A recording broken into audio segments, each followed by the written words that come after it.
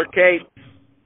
Yes, sir. We meant to do this maybe before your sale, but the night that you were available, I was having a sale, and then, by golly, you got busy with your pre-sale preparation leading up to your sale, and I get it. That this is a hectic week, and it turned out that you had an amazing sale. Could you just give the audience a brief overview about the crowd you brought in, and maybe where any of your better calves went to, if you're able to say that, but if not, we'll just cut that out. Yeah. Well, it was the best sale we had ever had, and it was actually the first sale that was primarily my wife and I to have the whole financial responsibility for. So it was one that was uncharted territory for us, and we were fortunate that we had a lot of bills staring us in the face, and it was really good, and it was the best sale we'd ever had, and the best in terms of average as well as gross, and I think it was the second highest Shorthorn heifer that we'd ever sold for 155, and it was the highest Shorthorn Plus heifer we'd ever sold for 140, and the highest Angus heifer we'd ever sold for 90, and they all got really good homes, so it'll be exciting to... Big names. Just through the grapevine, heard one headed to that awesome Furry family. So anyways, just piling right in here, just for those that, I'm sure that 98% of the people listening know the name Kate's or whatever. Just give the 2-minute historical story about, your family's history, as well as when and where you met your wife and your new farm name as well. Yep. Well, my grandparents started the farm, and it was just, your typical farm then, very multifaceted. They had hogs and chickens and big feedlot. We fed out a lot of cattle, a lot of row crops. Then when my dad and uncle just showed in 4-H, and, they started primarily focusing on the Shorthorns. Then after my uncle got out of college, he and my dad and my grandfather decided to get more serious about the Shorthorns. They bought a few herds, small herds, and just started kind of slowly building it up, and it just kind of blossomed. We, growing up, I started when I was 8, and my family were all really good farmers and really good cattle people, but they didn't have a lot of experience with actual show cattle. So that was something, we kind of just had to learn on the go. We got our name out there mainly by showing at state fairs. My summers, starting like when I was 12, we would go to 5 or 6 state fairs and show everything that we'd raised, and, slept in the barn and did it the old-fashioned way, but it enabled us to get our name out there when no one really knew yet who we were, until we were able to get genetics that, could compete on the larger level. We've just been blessed that each and every year it's continued to grow and get better and stand the test of time.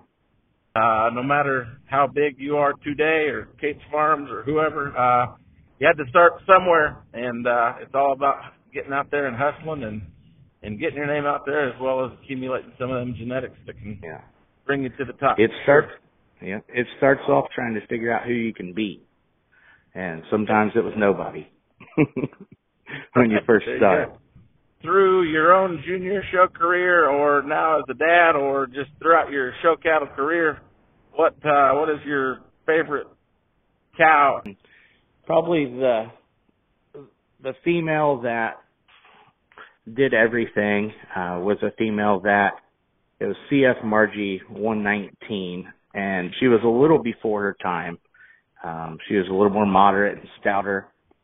She did happen to win Louisville as a big heifer. She won a lot of jackpot shows back when, Shorthorns were very competitive, and they're starting to be really competitive again at the jackpot level. But that female went on and produced 4 national champions, and she was bought by Jason Newcomb of Cornerstone Farms, and Alden Robinson showed her. And luckily we were able to kind of still with Jason before he got his program to where it is now, still incorporate and sell a lot of those genetics through our sale. And, of all the cows, that was probably the one that best combined, being a national champion with going on and producing a lot of national champions. Show heifer and cow potential, it sounds like. And yeah. What year time frame would that have been? She was 119, so that would have been 2001. You've had some generational sires within the Shorthorn breed. The first one would have been Trump, and my dad bought a bull called CD. He was a Cunha son out of a dividend cow, and he bought him from Ron Martin in Greenfield. And my dad had known Ron a long time, but never really stopped there. And this was a time when the mains, we were influxing a lot of that to make the cattle stouter. And my dad stopped in there, and he had a bull calf that was 2 weeks old. And my dad actually bought Trump's sire when he was 2 weeks old. And then in the first calf crop that we had, just like we do now, anything that we have that's good goes in the sale. And Trump was in that first calf crop. And so we put him in our sale, and he brought $7,000. And there was 2 guys here, one from Texas and one from Oklahoma, a guy named W.B. Maples from Texas, and Bart Stover. A lot of people probably know the Stover family from Oklahoma. They were real interested, and they were the runner-up bidder on that bull. The bull actually went to a guy and his wife that lived a half an hour from here that had came every year to our sale the night before and ate the meal and never bothered to come back to the sale and buy anything. And we were really surprised that this guy bought him, and he only had 6 cows. And he told us when he bred his 6 cows, if we wanted to get the bull and use him, we could. And, we did that. And after, the first couple calves came, we knew we had to buy him back. But, you make good decisions, but a lot of this is just, it's luck and good fortune, because, if the other 2 guys would have bought that bull, Kate's Farms, I can safely say, would definitely not be where it is today, because Trump kind of changed the breed, and he also did it at a time where most of the bulls that everyone was using were TH carriers, and he was clean, and he was kind of the one bull that added softness and some muscle and some hair that was clean. And so, but that's just, that's one of those, everyone can give you credit, but it's everything has to happen for a reason. Just real briefly about Trump, but like $7,000 for Trump, there was times whenever that bull semen was bringing several $1,000s a straw. Isn't that right? Or maybe to this day? Yeah, it was. He was on the open market for quite a few years, and at that time we were probably, this was $50 a unit, and we were selling probably $10,000 a unit, or $10,000 a year on that bull. But at that time he worked. Now, you could breed him to anything, and he worked on everything because the cattle were big framed and kind of raw. And now he's in their pedigree 5 to 10 times. Pretty amazing. That is so true and profound when you say we all put ourselves in position. We generally know what good livestock looks like, but at the end of the day, you got to get just a little bit lucky from time to time on some of these deals.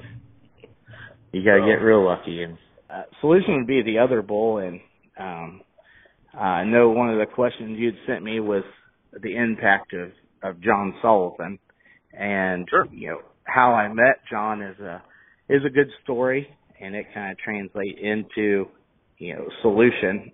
The show, we were in Denver I think it was 2006. And after the show, a man came over and he introduced him to me, and I didn't know John, and just simply asked, would you mind going around and looking at some Shorthorn heifer calves with me? And at that time, a guy named Andy Kurtz was helping me. He's like, hey, you probably need to do this. So I walked around with John, and he took me to each of kind of the better heifer calves that were getting shown that year. One of them was one that V8 Jim Wiiliams had. There was another one of another farm, and about 4 of them, and he'd just say, what do you think of her? What's good about her? What would you change about her? And then we went back to our stalls, and we had sold a really high dollar heifer that year. And she maybe wasn't turning out exactly like I wanted. And he goes, well, what do you think of this one? And I told him, she's, really good looking. She's got a lot of muscle, but she needs more body, and she's not sound enough. And he said, it's been very nice meeting you. I will be at your house in 2 weeks to look at your cattle. By me, I guess, giving my evaluation of the other ones and being able to criticize my own, he had enough faith. He came and looked at cattle. And on that trip, I'd kind of singled out Solution to be what I thought would be our next bull. And I told him I didn't want to sell him, and he was pretty persuasive. And yes. John Sullivan can be very persuasive when he wants to be. My dad said, guys like this, in my experience, a lot of guys come and go, but guys like this come along once in a lifetime. He could change our breed by getting into it, and I think you need to probably do something with him on that bull. So we did. And, John and I, we got to be really good friends, and we talked. If he was getting into it, he'd call me once a week, and we'd talk about Shorthorns. But John really, he changed the game in the Shorthorns. I mean, he just, he upped the level that everyone had to be. He made the breed better. He made me a lot better. I had to get way better at presenting them, and, you always need that person, no matter what breed you're in, that is, that drives you and makes you better. And, he came through and bought pretty much everything I had that was good at that time. And, it was a time I just got home from college and wanted to be building. All ages of kids listening to this deal or grown adults. And I was fresh out of high school, to my memory, when John started to go at the Shorthorn breed pretty aggressively. And so that would have been just the turn of the century, in the early 2000s, right? Is that right? Yep. So you were involved with one that he ended up with. Yeah, that DJS Carry 205. I was a young punk whippersnapper fitter guy, and might have been 2003 Illinois Beef Expo. Went to help the Stecks, and that heifer would have won the Shorthorns there, but then ended up wrapping around and went to Louisville and Denver. But this is your story, I not mine. have coming out of her. How about it? There you go. She's one that stood the test of time. Only thing I told John during his podcast was I just wished I'd been married to my wife at that point, because there was probably a lot more value keeping quarter between me and quarter embryo interest in Cherry than selling it out for a $20,000 profit, which seemed like an extraordinary amount of money at the time. I get it. So I'm growing more fond of these cows as time goes on, because my wife's kind of the engine that drives our cow-calf operation, for sure. So I guess that's a good point to talk about your wife. When and where did you meet her, and how old are your kiddos? How I met my wife was actually kind of an interesting story. I'd actually judged my wife. I would say I was probably 23 or 4. She was the Miss American Angus Queen, and she also had about 10 head of cattle at this show that she had clipped and fit and did all the work herself. And at that time I wasn't really looking to get married, but I thought, what a cool girl. And it's neat that she's the queen, and she does all this work. And then, a few years later, at Keystone when I was more in the place and the right place to, pursue her. I'd asked around about her, and we were at Keystone, and Chad Wilson, of all people, was exhibiting cattle there. And Chad and I grew up together from the time we were 8. He knew her because she had laid over at his place on the way to Junior Nationals. And he's like, hey, I kind of know her. I'll go over there with you. Well, we had done pretty good in the show that day, and we'd celebrated. We were in the midst of celebrating pretty good. And so I had some confidence build up. And I went over, and I felt like things were like progressing really well, and we were visiting, and I asked her if she'd like to go out to dinner that evening, and she said, yeah, I'd be interested, and she asked where we were going, and I said, your place, and she looked at me kind of funny, and she said, well, in that case, no, I think I'll just go out to dinner with my dad.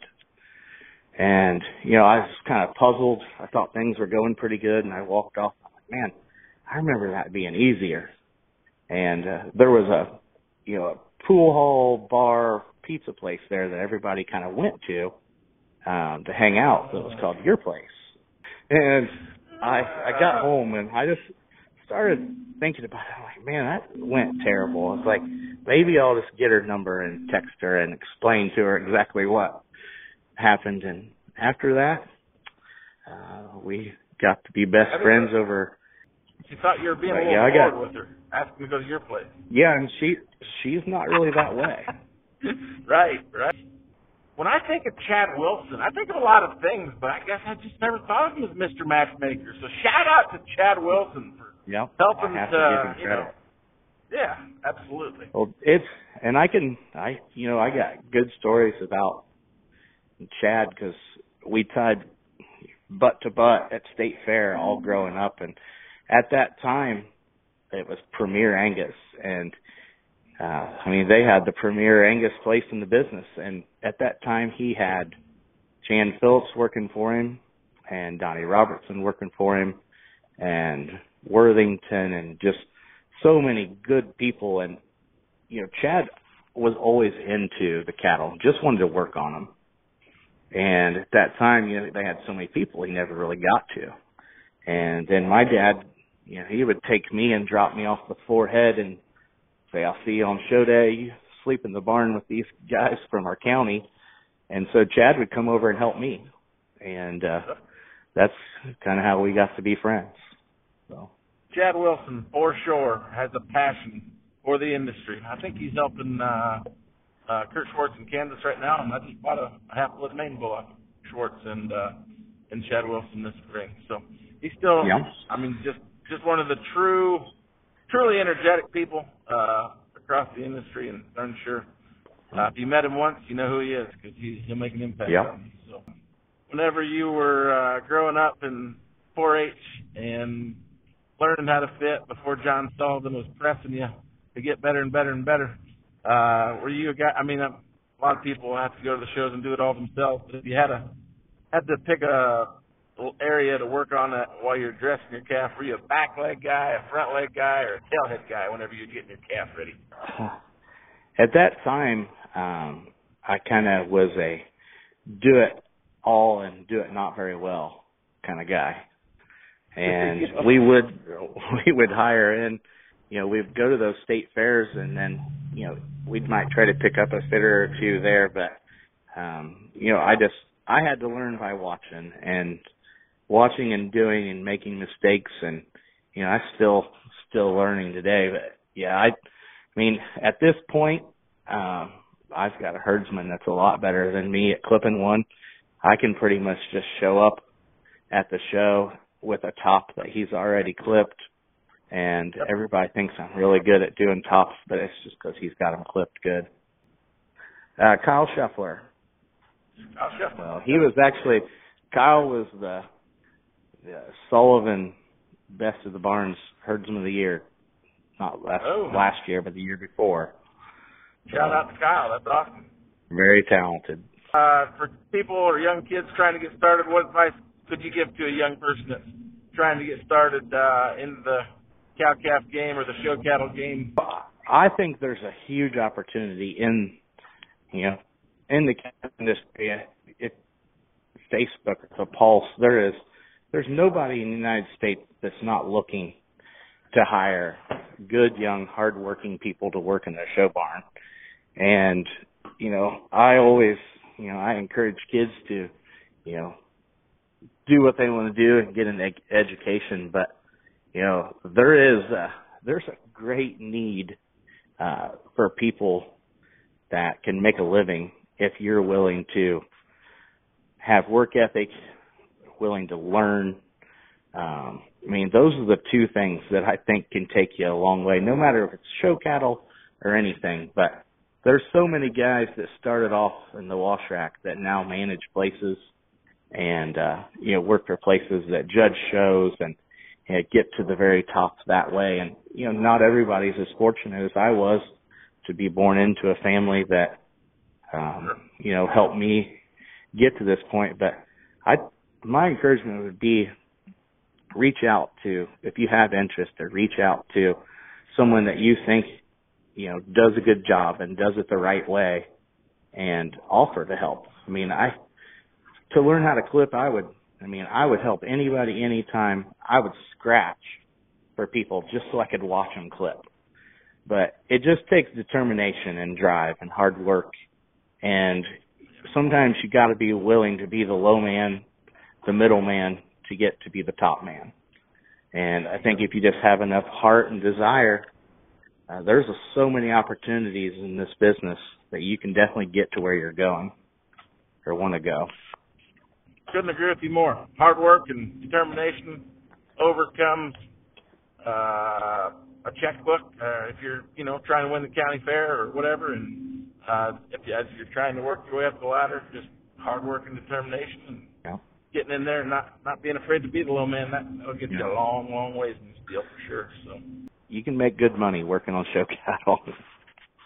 So living there in East Central Indiana, you have some pretty high-profile neighbors in Brian Goettemoeller and Kim Schaeffer, and I'm sure that all three of you just had fantastic sales. I haven't heard quite as much about Tim's or Brian's yet, but my question would be, do you have any stories about those guys as they were growing up? Yeah, some. This whole area is absolutely like a hotbed for, show cattle, and there's so many people that fed off of being in that area. But Tim actually started working for me when he was 19. So I know Tim real well. He lived with me for a while, and he and I got very close, and we spent lots and lots of hours clipping together, and we would play one-on-one poker at night. And he's a really, really good poker player, and I'm really terrible. And after about the 500th time of getting beat, I finally gave up. But no, Tim's a very good friend, and we're fortunate that our kids go to the same school. And his, I don't know that there's anybody right now, at the level that he's at as far as just mass producing, quality cattle and numbers and all that. And I probably got some other stories on him, but his wife is now the superintendent of the school that we go to, so probably don't need to get too far in. Yeah. Just another shout out to a former guy that you worked with. Jared Boyert worked for y'all for a while, didn't he? Is that right? He did. Yep, he did. Jared, I got good stories on Jared that are, he started buying cattle from us when he was 8 years old, and the very first show that he came to was the Junior Nationals in Ohio, and he came and had two heifers, and he didn't know that you needed end panels, and you could just tell this kid had it and was into it. And the morning he talked to me the night before the show. He's like, "When do you want my heifer?" She was an older heifer. I said, "Man, it'll probably be midday. I'll get with you." And at 07, I think we started fitting like fall heifer calves, and he was standing there when I got there with his heifer ready to put her in the chute. I said, hey, why don't you take her back, give her some feed and some water, and I'll come get you afterwards. But Jared comes from an amazing family that, I mean, his family, is a big family, and the work ethic that his parents instilled in all of them is incredible. But Jared was fun. He went to Black Hawk and went to Western, and then he started working for me right after that. Then he went back to Black Hawk and coached for a couple years, and then started his own deal. So, yeah, I've been very proud to have, you know, some of those guys, along with Jay Van Horn, that, you know, kind of got their start here. And, you know, I tell people I didn't really teach them how to clip or how to fit that much. It was the thing I think they learned here was that made them successful was the work ethic, and I think also how to treat people and customer service. And so those are the things I think they really they learned here to make them successful. I mean, I think they did learn a lot about structure on cattle, because I think that's the one thing that has, with limited funds and, you know, just a family operation, one thing that has kept us able to compete at the level we have. As you could tell, they all had it, and they've made the best of it, and I'm very proud of them. Any unique stories about Brian Goettemoeller, another guy that's close to you? Yeah. Brian, I think Brian is he's maybe my age or a year older, but we didn't go to college together or anything, but when I was at Purdue, we had some mutual friends that I actually, you know, knew better. One of them was Brandon Hill, and the other one was Matt Wiiliams. You probably know Matt. Okay. And there's a couple times that those two stopped in my apartment at college that just to hang out when they were out looking at calves, and we'd had a really good time together. And then we used to have some pretty good New Year's parties here when we were all a little younger. But Brian, I think after a couple, Drew outlawed him from coming to him anymore. Drew Goettemoeller, saintly woman. She's kind of like Michelle Lautner. They keep us in line for sure. I'll tell you, one thing about Drew Goettemoeller is there's nobody better at winning the Indiana State Fair and all those different species than she is. Ooh, she can get it done. And talk about hard working, and she cleans my teeth. The changes from 20 or 30 years ago to today, within the Shorthorn breed or within the Angus breed or whatever, I mean, just generalities, what do you feel like the prototypical female from the early 90s until today would be? What if any, changes have you seen? In the 90s, it was all about outliers. You know, the cattle were bigger and stouter and freakier. But with that, they had, you know, the cattle were probably more like, you know, they were higher maintenance, you know, bigger birth weight, harder to feed. And I think throughout each and every breed, you know, we've had to make the cattle more moderate, lower birth weight, easier doing. And I think, like, in general, we've made the cattle better from a productivity standpoint. With that, I mean, we've lost some of that wow factor. And I think, you know, now I think these cattle are selling so good and so high, and everybody's seeking out those outliers and going back to those freaks and can win. And, you know, it's one of those double-edged swords from a guy that sells show cattle but also has a production herd. You have to produce those kinds if you want to stay in business, but you got to produce those kind that can generate. But anytime you chase a fad too quick or too fast, I think it's dangerous. And I think you see that in all species. And just being, you know, on a smaller scale, we only calve about 120 calves a year, and we do it all here. I mean, we breed them here, we calf them out here, and, we do it all. We kind of tried to stay probably more middle ground. It's nice when you get those outliers, but I think I've played it safe more than anything and just concentrated on structure and not gotten too far one way or another. Are you doing mostly ET work or AI and several?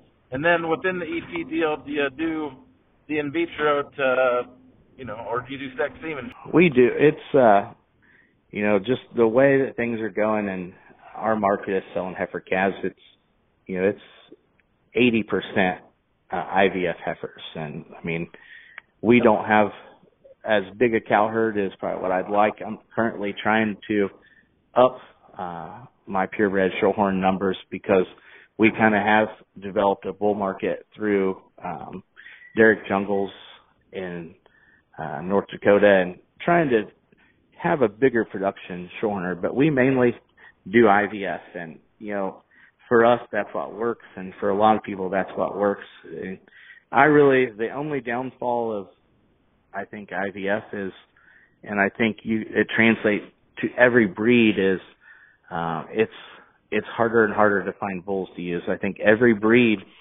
that's the question everyone's asking each other. Yep. A lot of times the bulls that everybody's using was the one IVF that ended up being a bull.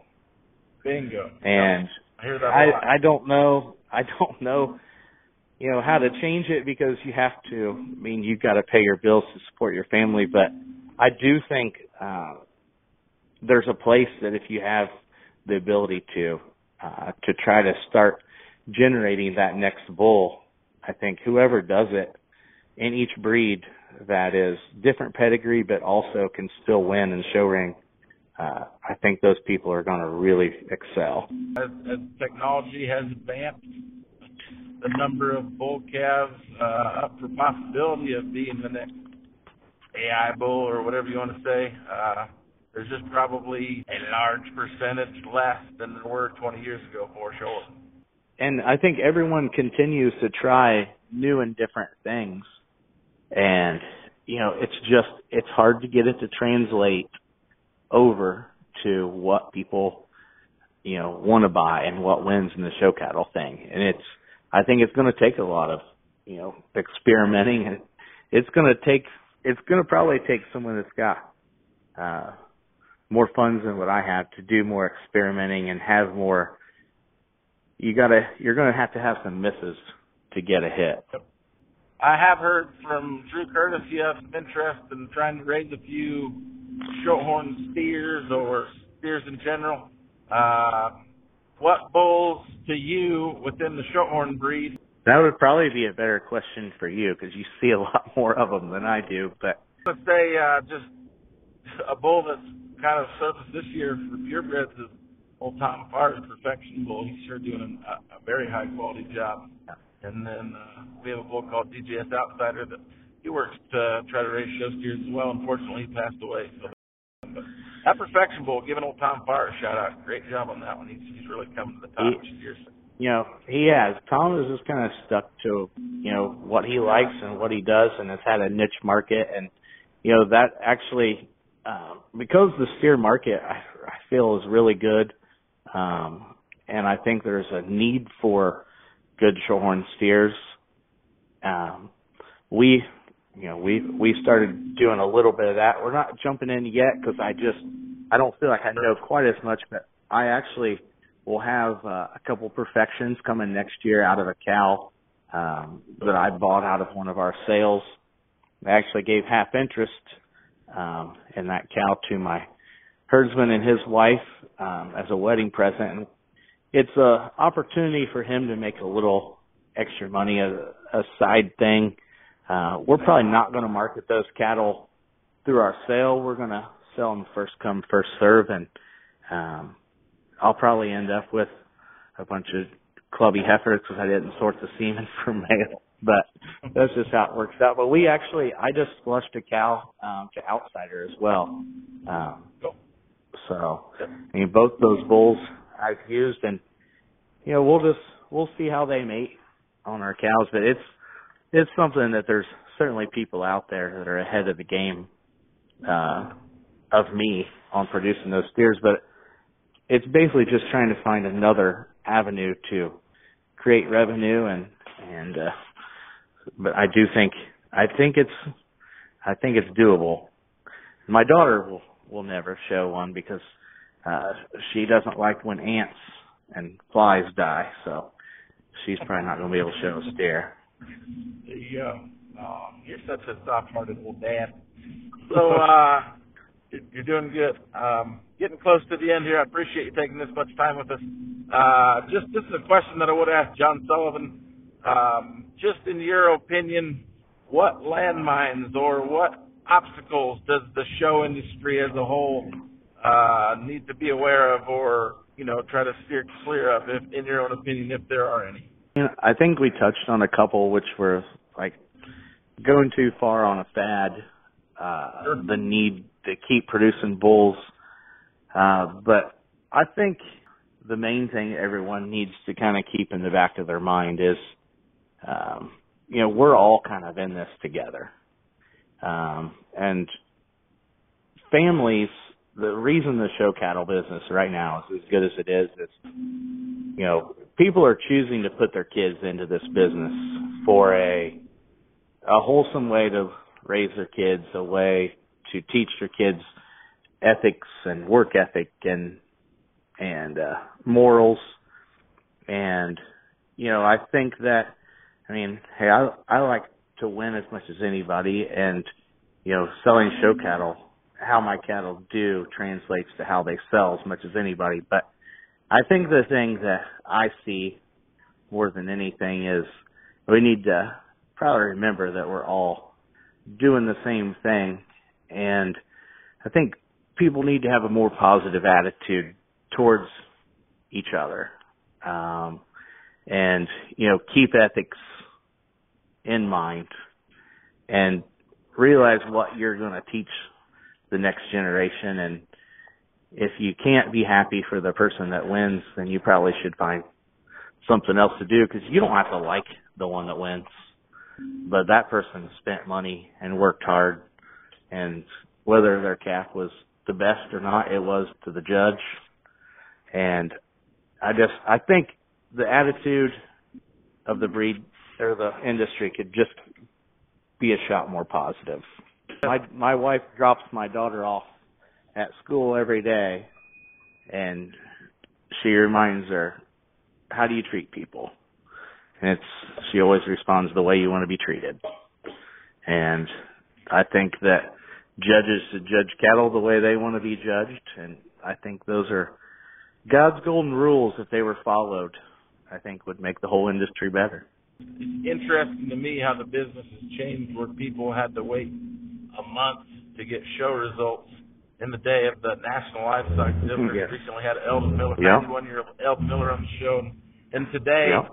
you could be at the backdrop, and the whole world knows about your win 2 minutes later, 30 seconds later on Facebook. Just pretty amazing, the time period that we're living in right now. But, I would say everyone needs to effort towards the golden rule of treat others how you want to be treated, for sure. I like seeing who wins stuff because I like following, just how people are doing and what's going on in each breed. But I think it's the, judge's job to know those things, but still go into each and every show with an open mind and perspective that, everybody's got the same chance. As you think forward to your family show career, what is one show, whether that be a junior national or a Denver or Louisville or Kansas City, one show that would be on the top of your bucket list to get your own kiddo across that?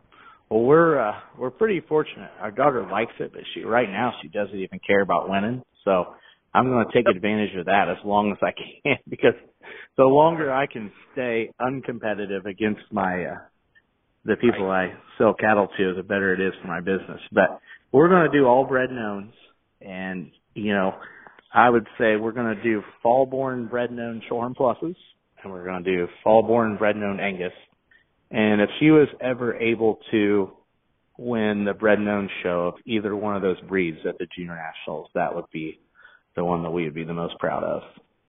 So what's your favorite Angus bull in the year 2022?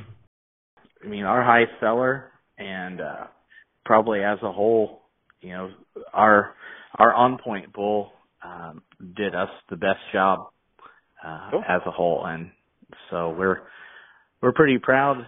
We own him with Jake Nickel, and unfortunately that bull passed, and that bull's doing a nice job in Angus. He's if you need to fix structure on an Angus, he'll do about as good a job as any.